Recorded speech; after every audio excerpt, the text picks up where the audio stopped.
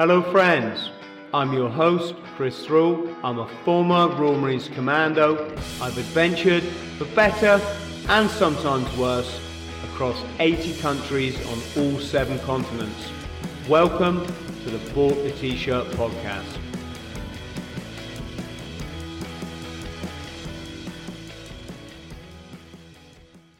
Martin, good to see you, brother. And you, sir? Just been reading about I've got a big thing. Yeah, I've just been reading about the endurance course, and it brings back memories, doesn't it? Yeah. Yes. So, before we go any further, I'm just going to say some keywords because apparently that helps us on YouTube. If they hear you say a few keywords in the first sentence, right, it helps up your rating. So we're talking here former Royal Marines Commando. Yeah. What SF were you in, Martin? Was 14 inch. 14 inch. So yeah. Serving in the Northern Ireland conflict. Undercover. Yes. Can we say child abuse? Child abuse and sexual abuse in the Marines. Yeah. We're going to talk all about this, aren't we? And start getting a conversation going about some of these important areas of life that a lot of people, want to sweep under the carpet. Yep. I bet the Royal Marines wish they could sweep Jimmy Savile under the carpet, don't they? Yeah. And then self-made multi-millionaire. Yep. I think this is going to be a good podcast. Okay. Lovely. So I've got on the bottom of my notes, talk, Uncle Albert, talk. Yes. Yes. Because that's what they all call me, our kids. Yeah. What happened in the war? Yeah. So, yes, I joined up, mate, because what year did you leave, Martin? I left in 78. Oh, that's probably, yeah. Sorry, I stopped tripping over my words. I joined up for a bet. So right. I was homeless and living in my Renault 12. Right. Albeit temporary homelessness, but still not nice to experience when you're 17, kicked out of home for the second time at 17. Right. And that's a whole weird experience. Being homeless. Fucking hell. Yeah. The first time, I think I was 14, 15, homeless in your school uniform is something ain't right there, right? Hey, Chris, read the book. Yes, I was homeless at 14 in Liverpool. Yes, I did the same, mate. Yes, I ran away for 2 weeks. I will just say that from the little bit I've managed to read so far, what a really well written book, folks. And there's a few duffers out there, let's say, but this certainly isn't one of them. But yeah, so there I was, homeless in my Renault 12. My mate comes up, knocks on the window. He says, "I've just passed the Royal Marines potential recruit course. You could never do it, right?" Yeah. So you don't tell, a trauma experience of what they can and cannot do because they might not be able to control everything in the past, but they can control to a degree their future. And we don't like being told what we can and can't do. Am I right there, Martin? Absolutely spot on. Yeah. So I ended up on a PRC. It's now called the PRMC for people who are wondering. And at one point we had to do the endurance course, but we did it in light order and we didn't do the run back. We did like a mile of it. Right. And as I was running up that heathland, and it's up, down in it, up, down, through the water tunnels, through the sheep dip, freaking hell, real savage. And I started to fall back. And 2 things there. First of all, I couldn't drop out, Martin. I could not fail because I didn't want my parents having the satisfaction of going, "There you go, we told you wouldn't," And the other thing there was the Royal Marines corporal. I'm guessing he was a corporal, PTI or something. Dropped back and went, "Are you right, fella?" I went, "Yeah, I'm knackered, corporal." Said, "Don't you worry about that. In the Royal Marines, we ain't looking for supermen. We're looking for blokes just like you, blokes that don't give up." I thought that was a real special thing he said to me, you know? Yeah, absolutely. Mm. Yeah. So how did you were you in the Navy first, did I gather? No, I was in the Sea Cadets. Ah, okay. And I went to join the Navy. And as I was sat in the recruitment, this big colour sergeant walked in and said, "Would you like to be a Marine commando?" And I said, "Well, I thought you had to get picked." He said, "Well, I'm picking you." So that was it. I was 16, I think. Yes. And what was that then? Was that recruiting office? Did you have to do some pull-ups and stuff? Yeah. I mean, the reason you were homeless. I went to get away from my abuse from my father. I was a very, very talented artist, and I wanted to go to art school, and the Royal Academy had accepted me, but I had to get away from the home. So that's why I joined, and then went to deal as a junior Marine. And you don't have to, dip in too deep, or you just tell me to fuck off, whatever. It doesn't matter. No. But was your dad getting physical with you? Well, it ended up that I was bleeding. My black back used to bleed with the fishing rod. I used to have to take my shirt off. And my mother made me wait at home in the parlour with no heating when I was 8, because I'd been caught doing something at school, something silly. And I waited in the corner from 4 till 11 with no heating, no food. And I used to piss myself, so I wasn't allowed to go to the toilet, and then sent to bed. And my father used to drive on the motorbike, and you used to hear him wheezing up the stairs and taking his belt off. And I just prayed it was the strap and not the buckle end, but mostly it was the buckle end. And my brother used to stand in front of him, but it didn't stop. Then it went on to a fishing rod with the eyes in. I used to jump in the bath, or I'm told to have a bath, and the water was literally pink with blood. Yeah, it was fucking abusive. Yeah. Sorry, it still gets to me now, Chris. Sorry. Hey, no apology needed, mate. No apology needed. And I think there'd probably be people surprised to hear this, but as I say to everybody, the 70s was, I was growing up in the 70s. I'm guessing you were 10 years before me, but yeah, even in the 70s, it was a really abusive time. Yeah. Any adult back then could beat you as a kid. Yeah. I know it sounds weird, but you could be I remember times walking down the street, some adult just come over, smack you around the head, right? Yeah, for spitting or something. Yeah. Or it would turn out that someone had like cherry knocked their door or something, and they just walked along and just picked you to, maybe they got the person wrong or whatever it was. Yeah. And I remember, in school, teachers were just allowed to get physical with you, and now if they did now what they did to us back then, and certain kids in particular who got singled out. I used to get the cane virtually every day, mate, for some silly thing. And if they were really, when I look at what kids do today, they were silly little things. Yeah. No. Some of the things that went on, if they did it today, they'd be looking at like 5 years in prison. Absolutely right. They honestly would. So, but that's why half the profits are going to vulnerable children in any shape or form. I don't mind. Yes, good. What was the name of that charity? I'm actually keeping the money in a pot and looking, because me and Teresa help people. We've helped people all our lives, and we look at suitable candidates, if you like, and we personally look after them. Yeah. So it's not going to a big charity, Chris. Okay, no. That's brilliant. Do you know a guy called Julian? Called who? Sorry, Julian.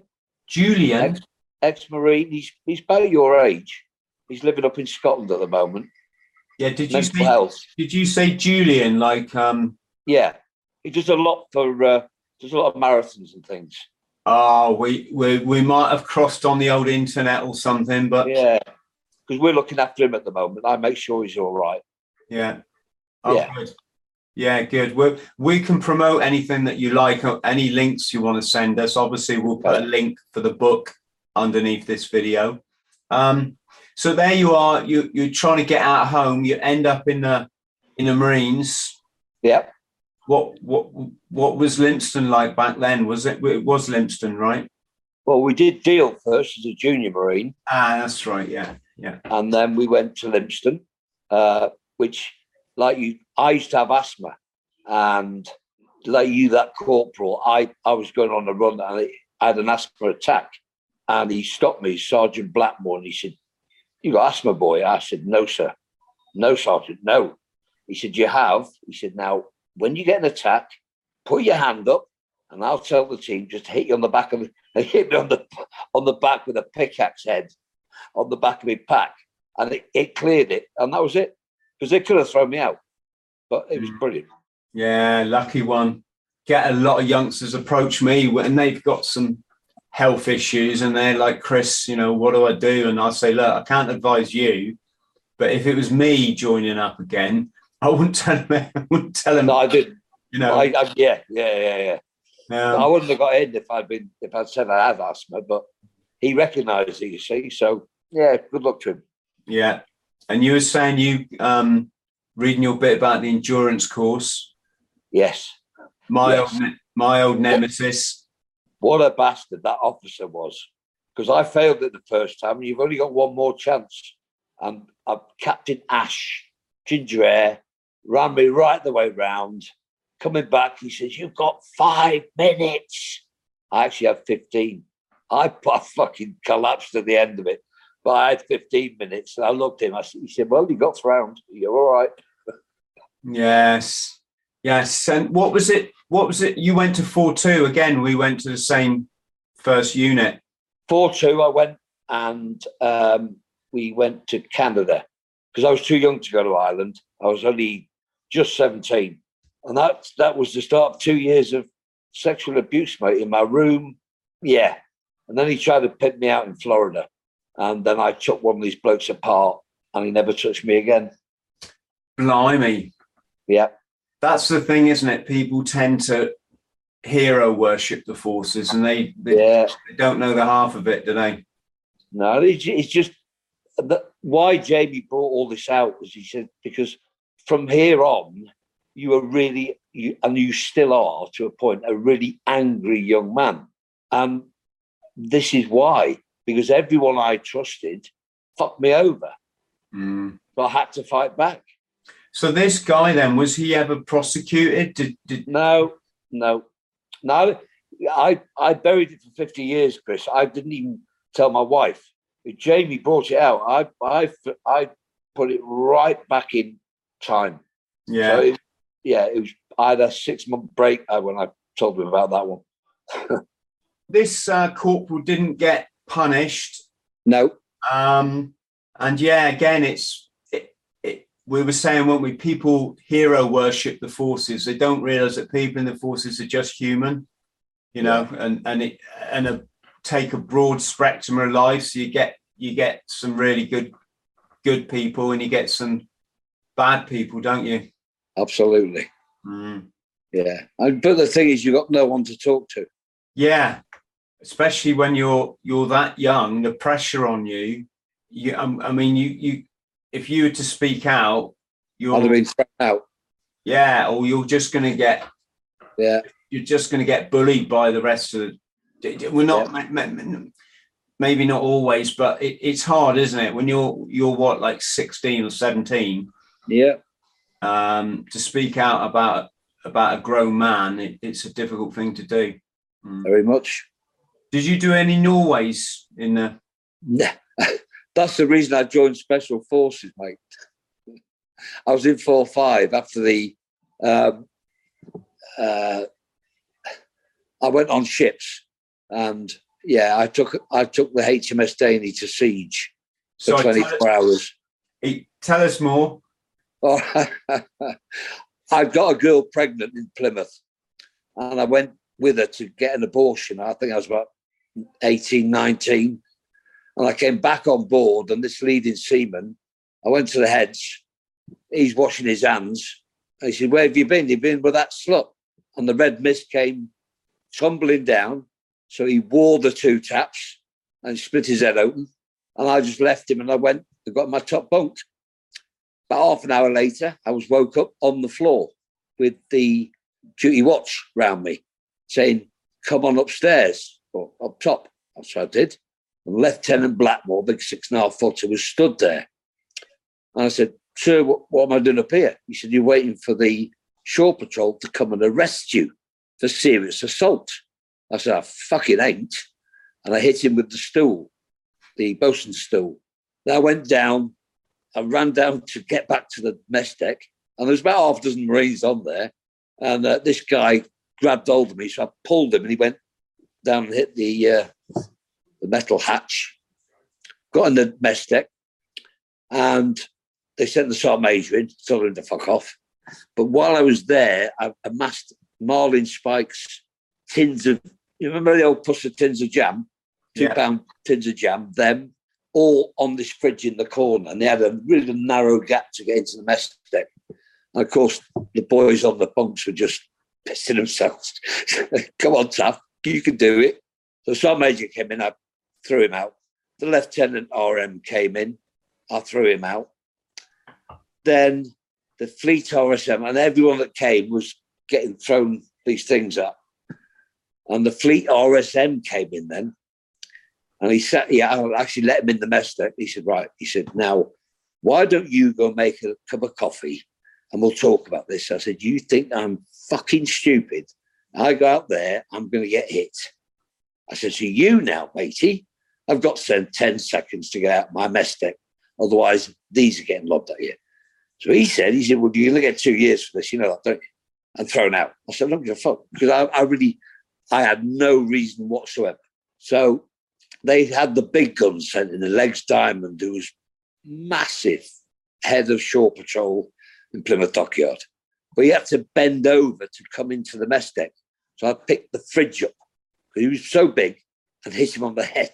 And they dragged him out because his head moving out the thing. So they dragged him out. And then the Sergeant Major came and said, Marty, 6 a.m., dogs, gas, and lots of people coming to get you out. I said, all right. So 10 to 6, I put my combats on, my berry, packed an overnight bag. And as I walked up the step, up the gangway, up onto the flight deck, there was a fucking helicopter, there was lights and dogs. I said, well, I'll come quietly if it's Royal Marine Police that I have. And these 2 RM came in. So we were sitting up. Yeah, it was good fun. Jeez. What ship were you on? HMS Daly. Okay, what was that, like a destroyer or something? A frigate. Frigate, yeah, frigate. Yeah. Yes. Did you get any good runs ashore, Ben? Yeah, quite a few. Yeah. I went to Puerto Rico, around the West Indies. Wow. Yeah. Yes. And then I got 90 days DQs. Let's take the DQs first, and we'll talk about your trips, because I was on Invince for a year.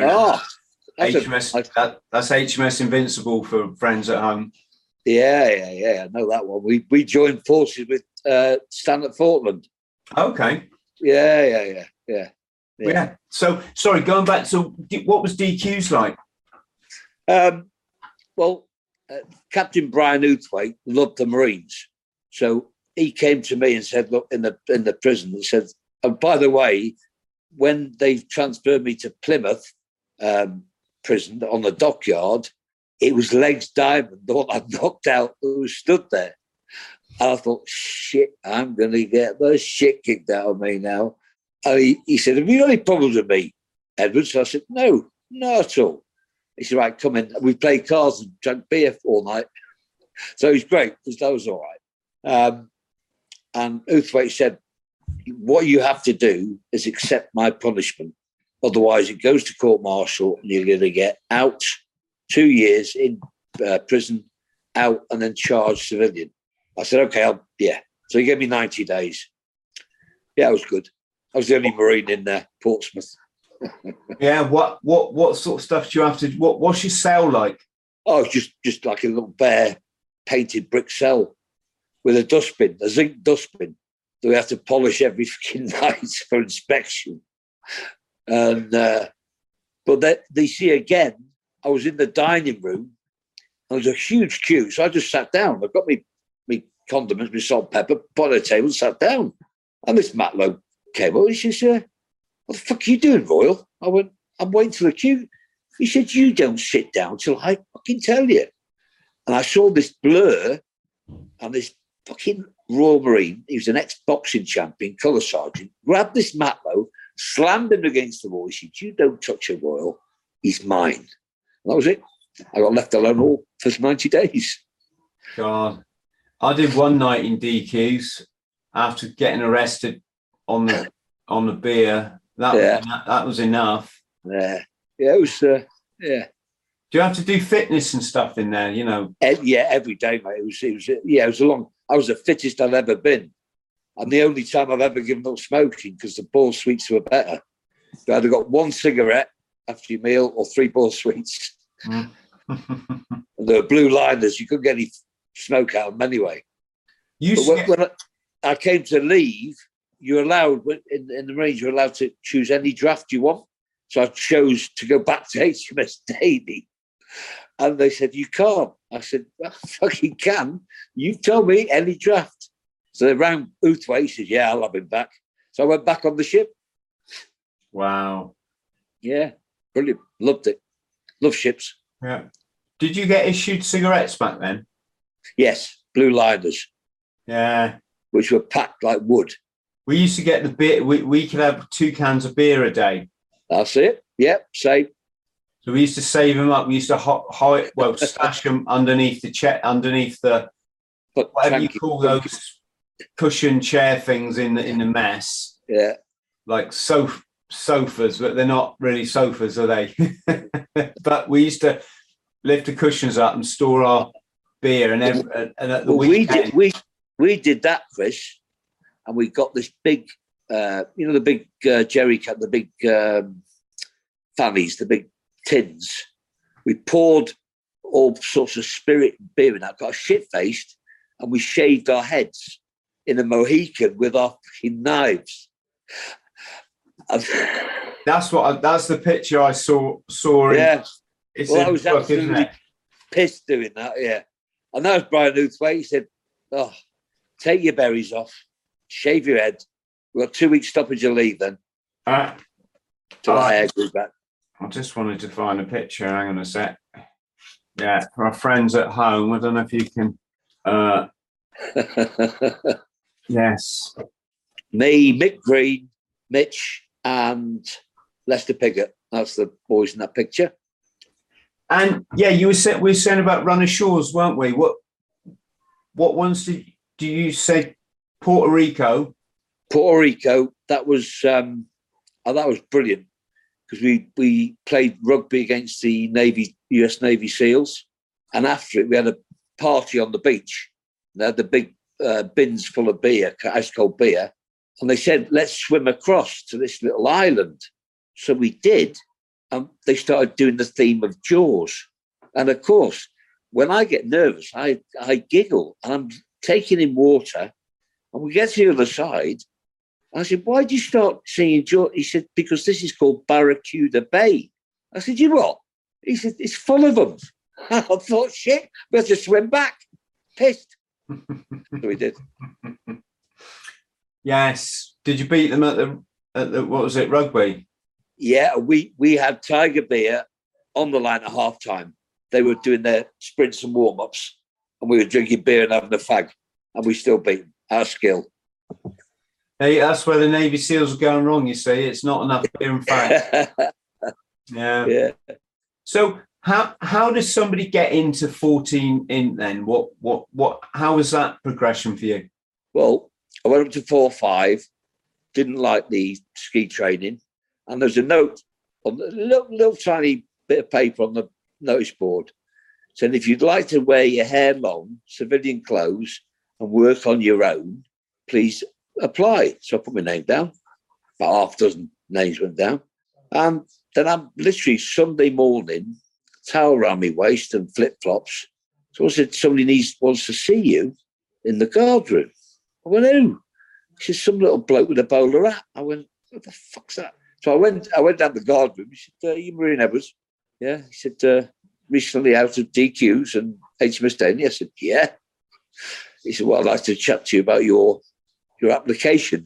So we had a long chat. He said, well, you do seem like the sort of bloke we need for an undercover unit. And so I joined. 1,500 applied, 80 got on the course, and 7 passed.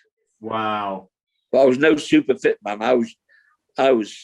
I think I'm pretty much psychologically damaged, to be honest. And I don't, when my mind's made up, I don't give a shit what anyone throws at me, ever.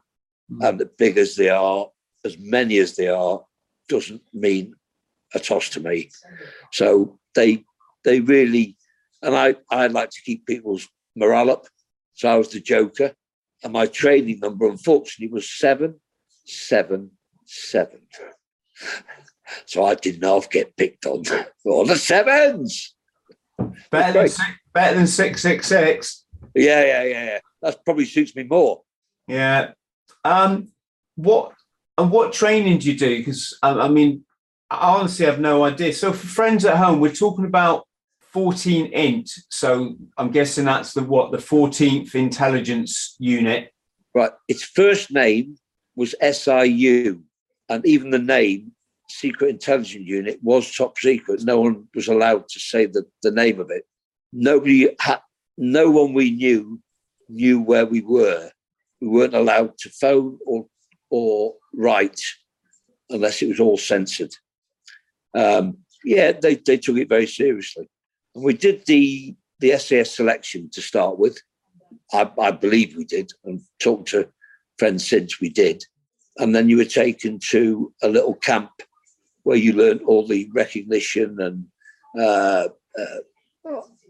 observation post skills. And it was about 5 months. And, one lad, he used to go back into your room and beds would be empty. And all you waiting for was a tap on the shoulder, which meant you're finished. And they did it. We did milling one day, and they lined us up, no gloves, head to head, roughly the same size. And you had 3 minutes to beat the shit out of each other. So we did. Some people gave up, went. And the next day they said, right, line up again, we're doing milling again. And 13 blokes walked. They said, oh, sorry, no, that was yesterday. We're doing murder ball. And they all turned around and they said, no, you've gone, go. So it was really sort of psychological as well as physical. But I got through. And so friends at home, so 14 int then is the undercover guys and girls, I'm guessing, that operate, well, I suppose around the world, but back in our day, it was the Northern Ireland conflict. Purely Northern Ireland then. Yeah. What sort of tasks could you expect to do? It was mainly surveillance, unless it turned into a conflict, and then you know exactly what happens then. But we would house people. We had a code book with all the terrorists and code names. Now, Trout 1 was Jerry Adams. Alpha 11 was Martin McGuinness, and he was in charge of Derry. And he was the main man. I mean, there's lots of things in the book, but the one that frightens me the most, or two actually, one was to find an IED, an improvised explosive device, which had been hidden under the flyway in Derry, a flyover. And they were being used to put into shops in Belfast, incendiary, on a timer. When people had gone home, up they went. So I had to find it.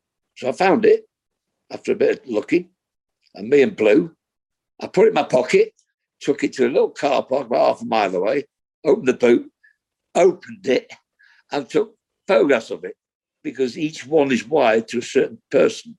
It's like a signature, and then put it back. And when I think of it now, I could have my balls blown off. Yeah. Yeah, they used to, for the timers, they used to use all sorts of weird stuff, didn't they? Yep. You could buy them like in bulk, this certain kind of type. I mean, over the years, I'm guessing everything's been used, from egg timers to watches to, in recent times, obviously, mobile phones and But I remember when we were over there was a specific type of timer. You bought it like wholesale. You could buy thousands of them, I'm guessing. And there was a guy in Belfast, one of the IRA players, called Toasty Flynn, and they called him Toasty because he'd blown all his face off. Bomb had gone off. You know, he was a bomb maker, obviously, and he'd one had detonated in his face, and so his nickname was Toasty. I don't know if the IRA nicknamed him that or whether it was just the British forces, but probably. Yeah, serious old business. And tell us more, Martin. What, you know, did you get in any scrapes? The one, I mean, the reason I put Ultimate Survivor on this is because I've probably had more lives than the cat would have. One particular one was in the Cregan. We were told there's an arms stash in the school, in the loft. So we did a recce. We came back, got MI6 involved because we were going to bug it. But we did that, and as we were going back to check, what we found, we found a bunch of old shotguns in the loft and a suitcase. The suitcase was full of documents signed by McGuinness, and they were virtually death warrants. Those documents came back with us. MI6 photographed one of the steps of the ladder and the stock of one of the rifles. And we went back out, photographed all the documents, sent it to London, and heard nothing. So we went back in, but on the way in, we were like silhouetted. And to get through the window of the school, we had to have this homemade appliance, which looked a little bit like a machine gun. So little Aki's carrying this, and all we heard was this halt. Now, fucking luckily, it was a Yorkshire accent. Where we operated, the army in that area were told, do not go in there. The boys are operating, which we were the boys. This bloke obviously thought boyos, which is the IRA. So he decided to pop an ambush on us. And the MI6 bloke went for his pistol. And luckily, he fucking left it in the camp. He left it there. So we got through that. We had to go back. We had to pull out for a few months. But went back in with MI6 and he brought these two things up, fantastic. And they was completely bugged from then on. So we had the transcripts of the IRA and the movement of the weapons. And they actually got the movements on the tilt switch for stock. So yeah, we got a few good wins. The bloke that made the IED we caught, and that was from housing him to staking him out. Was my first OP, about 7 days eating crackers and cold sausages, no hot drinks, nothing. Yeah, we housed him, tracked him, associates, to a building site where was a porter cabin, and that was the bomb factory. He got 12 years. Blimey. Yeah, a lot of work, a lot of work. Yeah, I bet. Did you see much death over there? My mate unfortunately got ambushed and shot, Jay, and even that is another life, because we were both getting married on the same day in March. So we went to Coleraine to get our suits. On the way back, he started pissing down. I said, I don't fancy this OP this tonight. And Jay said, well, I'll do it, because the other guy was his mate from the Paras, who was ex-Para. I was the only Marine there, or ex-Marine. And so he did it. And they got done. And he died, bless him. I was in control. Are you able to tell us a bit more what actually happened? Because, well, what happened was that there were two terrorists that were living underground, but they came out at night. They positioned the OP to cover this area, and they saw the two figures coming. And you've got to bear in mind that the army are told to keep out, so that it's not going to be army, but they've got camouflage suits on and rifles. Now, I personally would have just shot them. Quite simple. Unfortunately, the guy with Jay, and I won't mention his name because he was a call he made, actually followed the yellow book and said, halt, halt. And on the second halt, they sprayed him with rounds. And as he went down, he sprayed Francis Hughes, who caught him on the legs. But he made a call, you know, whether right or wrong, it's his call. I was an authorised call. So Anyway, we found Francis Hughes in the bushes, and I've got a sort of rose gallery of this. And he died on hunger strike. Tony Diamond got away and was never caught. Jay, unfortunately, they both had the same injuries. The bullets had gone through their stomach, but Jay's had gone through his pistol and taken a lot out. So I literally sat with him as he died in the hospital. Because I was on control. Because you have one operator doing the radio to call people in if the shit hits the fan, and the two operators. And unfortunately, he died, bless him. Yeah, it's a serious end of the stick, isn't it? Yeah. What did you do after the detachment? I was going to go back in the Marines until I was interviewed by a sergeant major that called me a fucking cowboy, and I was going back to Derry as a Royal Marines. And I went, "You having a laugh, mate? Not a chance." Sorry, that was before. It was about a month before, right? I said, "No." So when I went back, I was all bravado. Now, this is where I followed McGuinness into a shop, because you get all cocky, don't you? At the end of your tour, nothing can touch me. My mate had been killed. I've survived. So I'm doing a foot follow through Derry, and McGuinness, he walked into this shop. So I walked in, and he wasn't there. The shop was just like a front room of a house. So I picked up a packet of chewing gum, 220, grunted, and I turned around. McGuinness is in a little alcove on the phone. He said, "Gotcha." Yeah, that's when you know adrenaline's brown. And I ran, going black. And I got picked up when we went. Yeah, that was a scary moment. Gosh. Yeah. Yeah, bless him.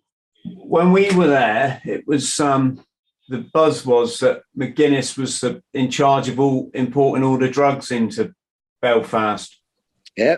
Because they had this thing, didn't they? The IRA would act as the local police for the anti sort of drugs trade. Yeah, absolutely.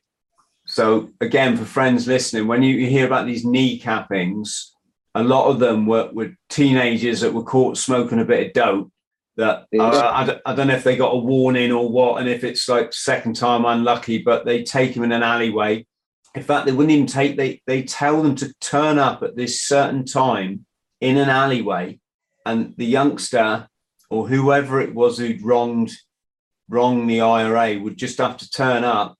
Some of them would wear shorts, so when they got shot, the wound wouldn't get infected with cloth and cause a nightmare for the surgeon to take the cloth out.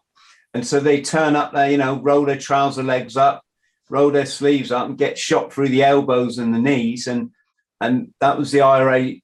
A big part of that was the IRA, their anti-substance use stance, can we say, at the same time as the IRA were importing all the drugs.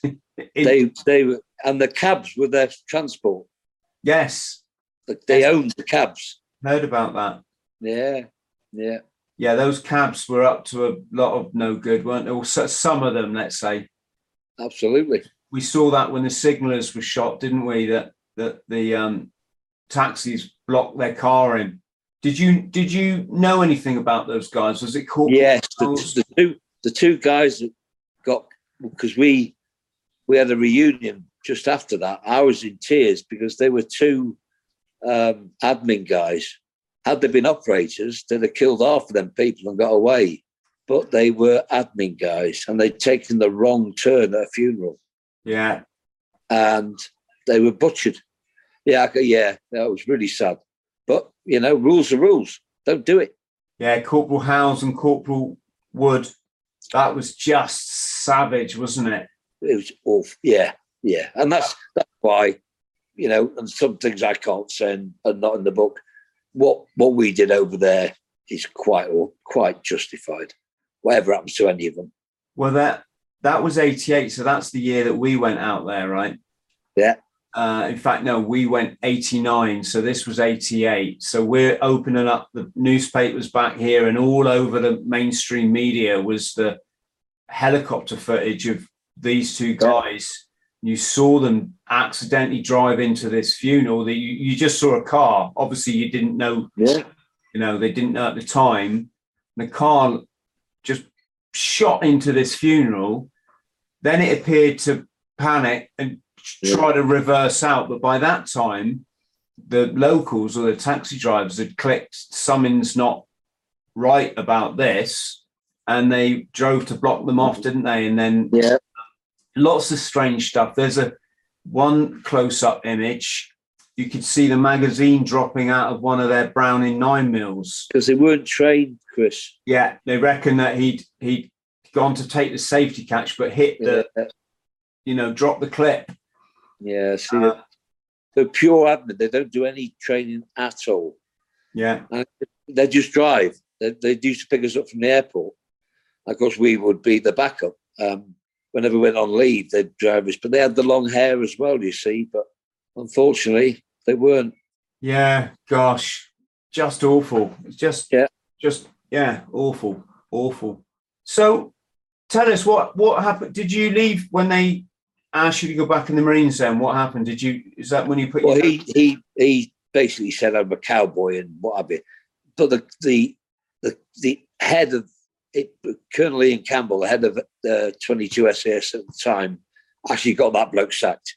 That's our major, because he was a failed operator, basically. So we went back and had a stag do a wake instead of a stag do for Jay, and a Marine, a very, very strong, big, tough Marine, we thought, went running out into the compound. And someone said, that's not right. And he was going into his boot and he got his rifle out. Oh, fucking everyone was pissed. And I know he had put a bit of spoil on to make it automatic. And he pulled it out. I'm going to kill the man.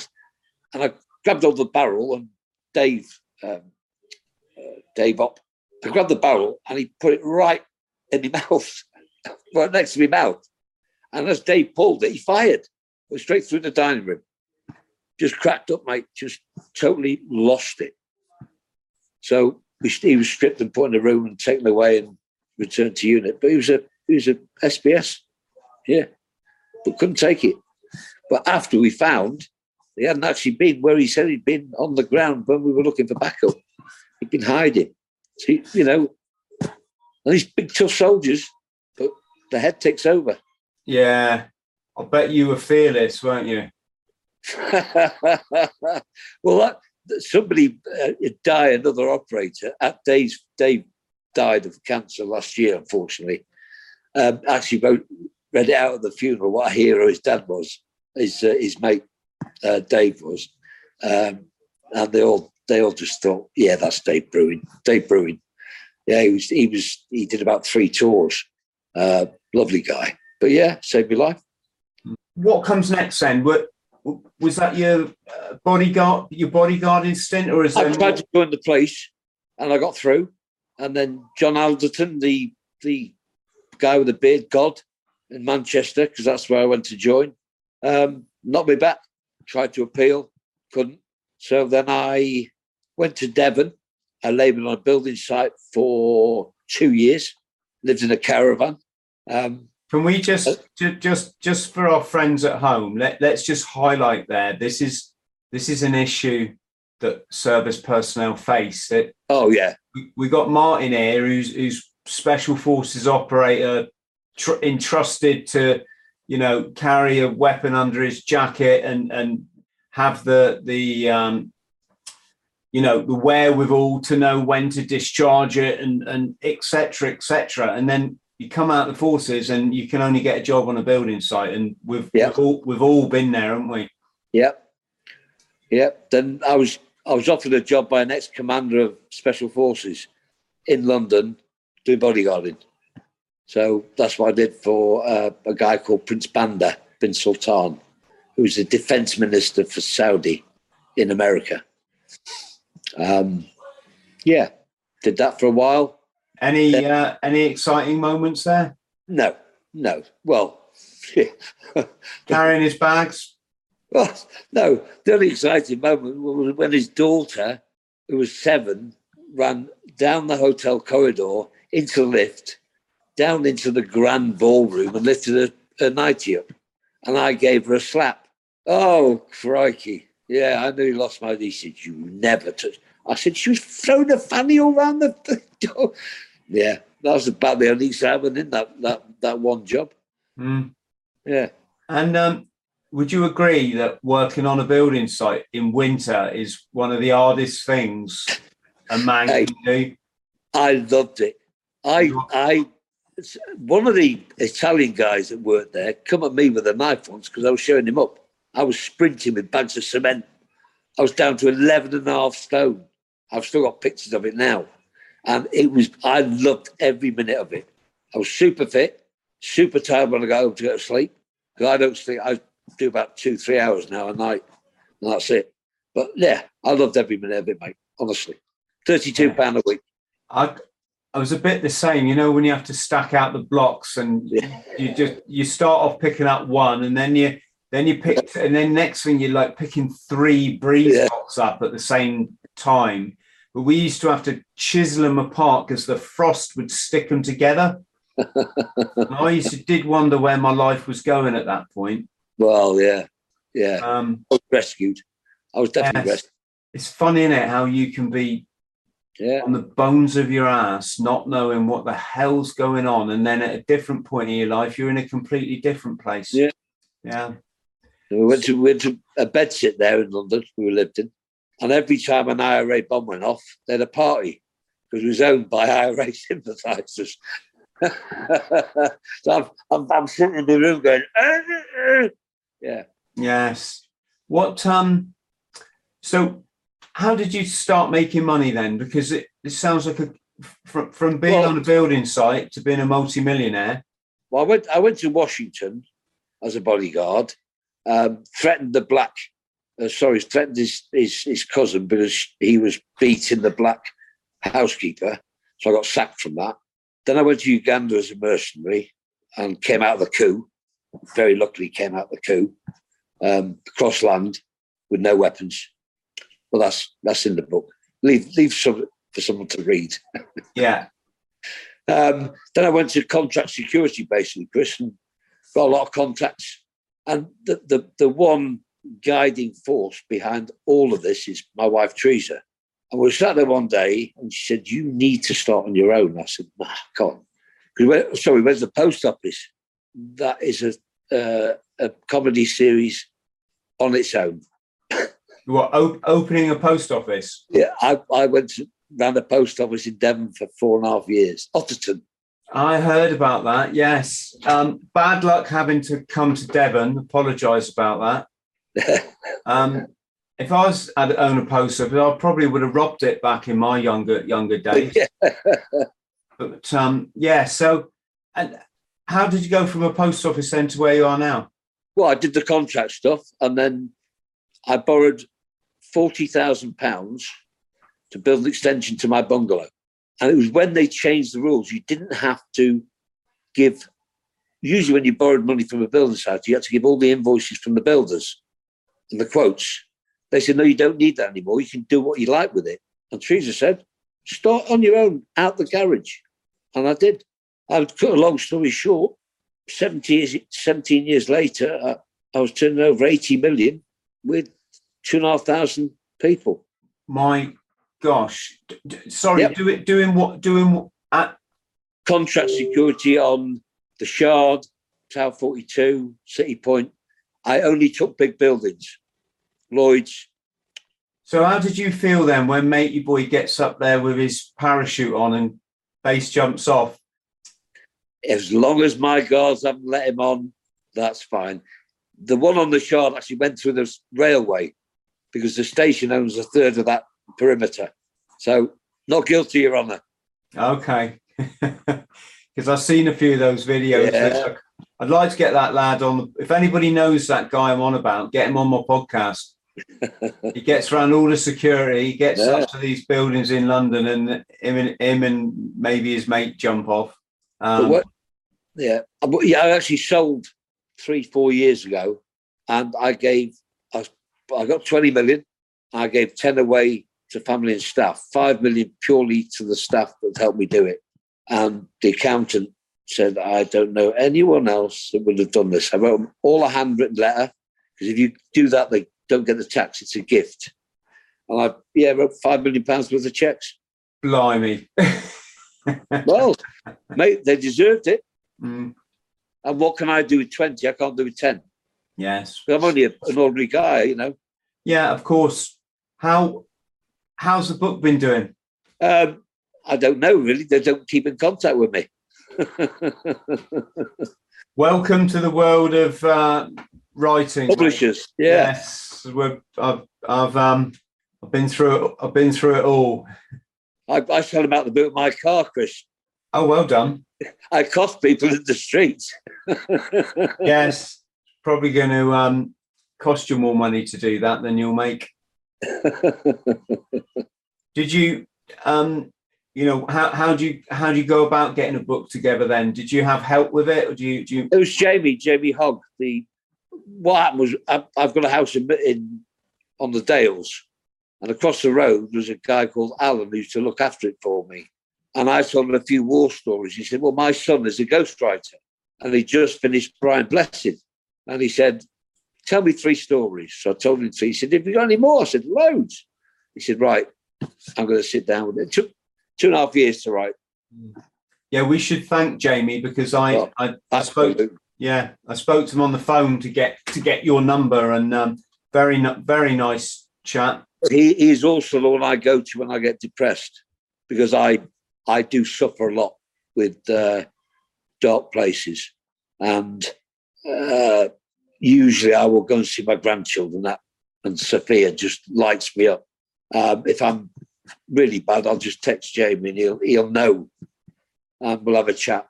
Yeah, but he's a good boy. Yes. So to finish off, we were going to talk, weren't we, about overcoming abuse. What I want to angle at here, and I want to be careful, Martin, because what works for one might not work for another. But we do live in a society where I believe we're purposely destroyed from birth with respect to developing what I would call a spiritual self, a connection with something that's much bigger than us, what maybe some people want to call God or whatever. And I believe these psychopathic trillionaires that own and control everything are really clever at cutting us off from that.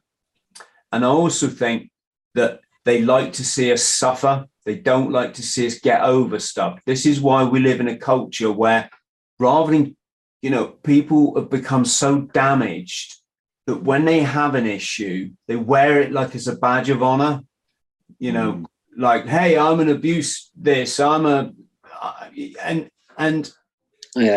just think it's like a negative start, because what I say is there's, it's all experiences. If you can get to love the person you are now, you've got a great life. Like, for example, if you've got a beautiful family, you couldn't have this if you hadn't gone through this life experience, when it was good, when it was bad. And I'm not saying that, it's right to hurt or abuse people. No, of course, not. That's not what I'm saying. But what I'm saying is if we can learn by it and then leave it in the past and move on. Well, that's basically, people say, was it therapeutic writing the book? No, I pushed all that away. I hardly ever thought about it then. But all I'll say is that me and Teresa have tried to give our children, and have succeeded, what we never had, which was where siblings looked after siblings. My brother committed suicide in Hull prison because my father threw him out. He hugged himself, and I had to go and, do the body. My 2 cousins committed suicide. So that's inherent. And there's some in my family as well. My children suffer. Bryn did Afghan as a Marine, and he lost a good buddy, and he suffers. So, but I will never give up on them. Where back in the day, if you were depressed, whether it be drugs, you're out. Fuck off, you miserable bastard, get out. But that's not what it is. And there's one thing I always, and if anyone takes anything but this, a kind word can save a life. A nasty word can cost one. Because if you're on the edge, the nasty one will send you over, and the nice one will just lift you up enough to step back from that train platform, or undo the noose, or put the pills down, and it just people fucking stop being kind to each other. That's all it takes. Don't need therapists. Just everyone looks after each other. It's never going to happen for us, is it? Well, yeah, it will happen. But first of all, and I'll make no apologies for saying, we've got to get rid of these psychopaths that control it. They want us to be unhappy. Yeah. There's a better way. All we are to them is a birth certificate, because that's registered on the stock exchange for their fucking weird perverts. But there is a better way, and we will get there. This is part of the reason I started the Global Veterans Alliance, is to use a military approach, discipline, but in a peaceful way, to say to people, these guys don't control the show. Everyone's born beautiful. Everyone's born perfect. Everybody's born equal. Everyone should experience, I'll say happiness, but by happiness, what I mean is, when it's not going so well, you appreciate this life just as much as when it's going so well. And this is what they've done. They've done it really clever, is they've got people to think, when you're facing a bit of a challenge, throw the baby out with the bathwater, nothing's worth, and it's good to get your life in a place where, if I go outside the front door and I watch a juggernaut run over my car, I just fucking could not give a shit. Honestly. No. I would laugh my ass. As long as nobody was hurt, I'd laugh my ass off. Yeah. Whereas what we've got is a society where that will be one of the worst things in people's lives, that they're going to piss their pants about and cry like a bitch. And I'm not criticizing the person now. I'm saying and we need to lead people into the light, and in to get balance and happiness in their lives, and to prioritize. Be nice to one person every day, Chris. That's all people have to do. And they'll take away any power of anybody, because they haven't got power. It's all nice, and you love everyone, loves you. That's it. Done. Yeah. And it's not rocket science, is it, mate?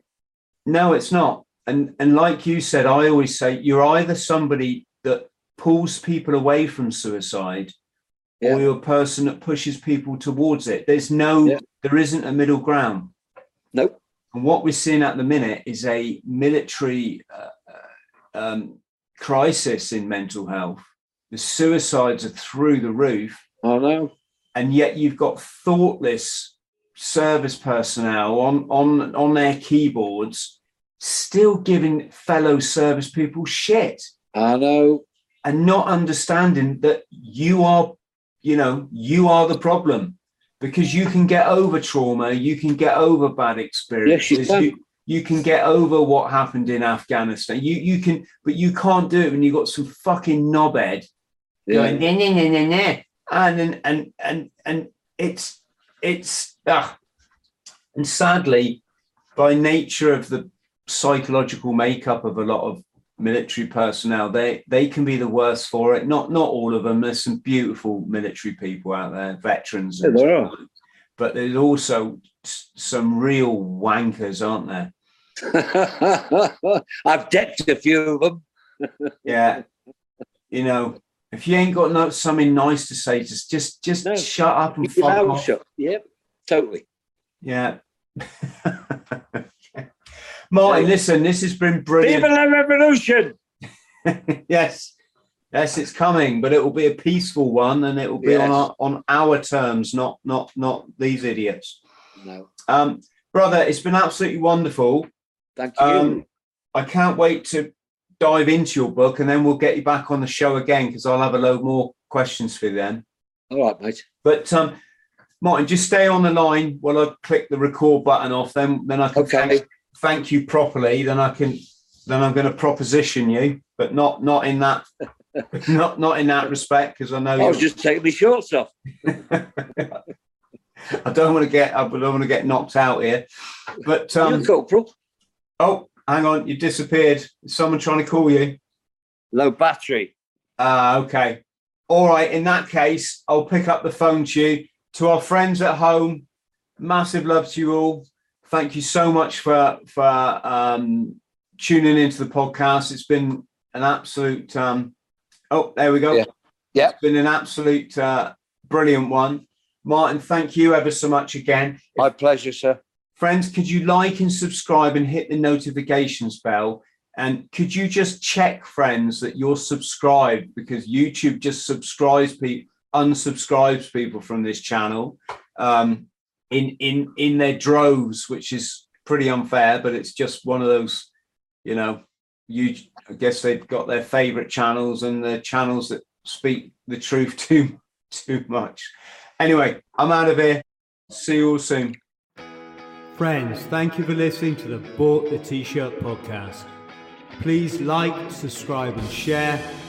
And don't forget to follow me on social media. Username Chris Thrall. Instagram Chris.Thrall. Thank you.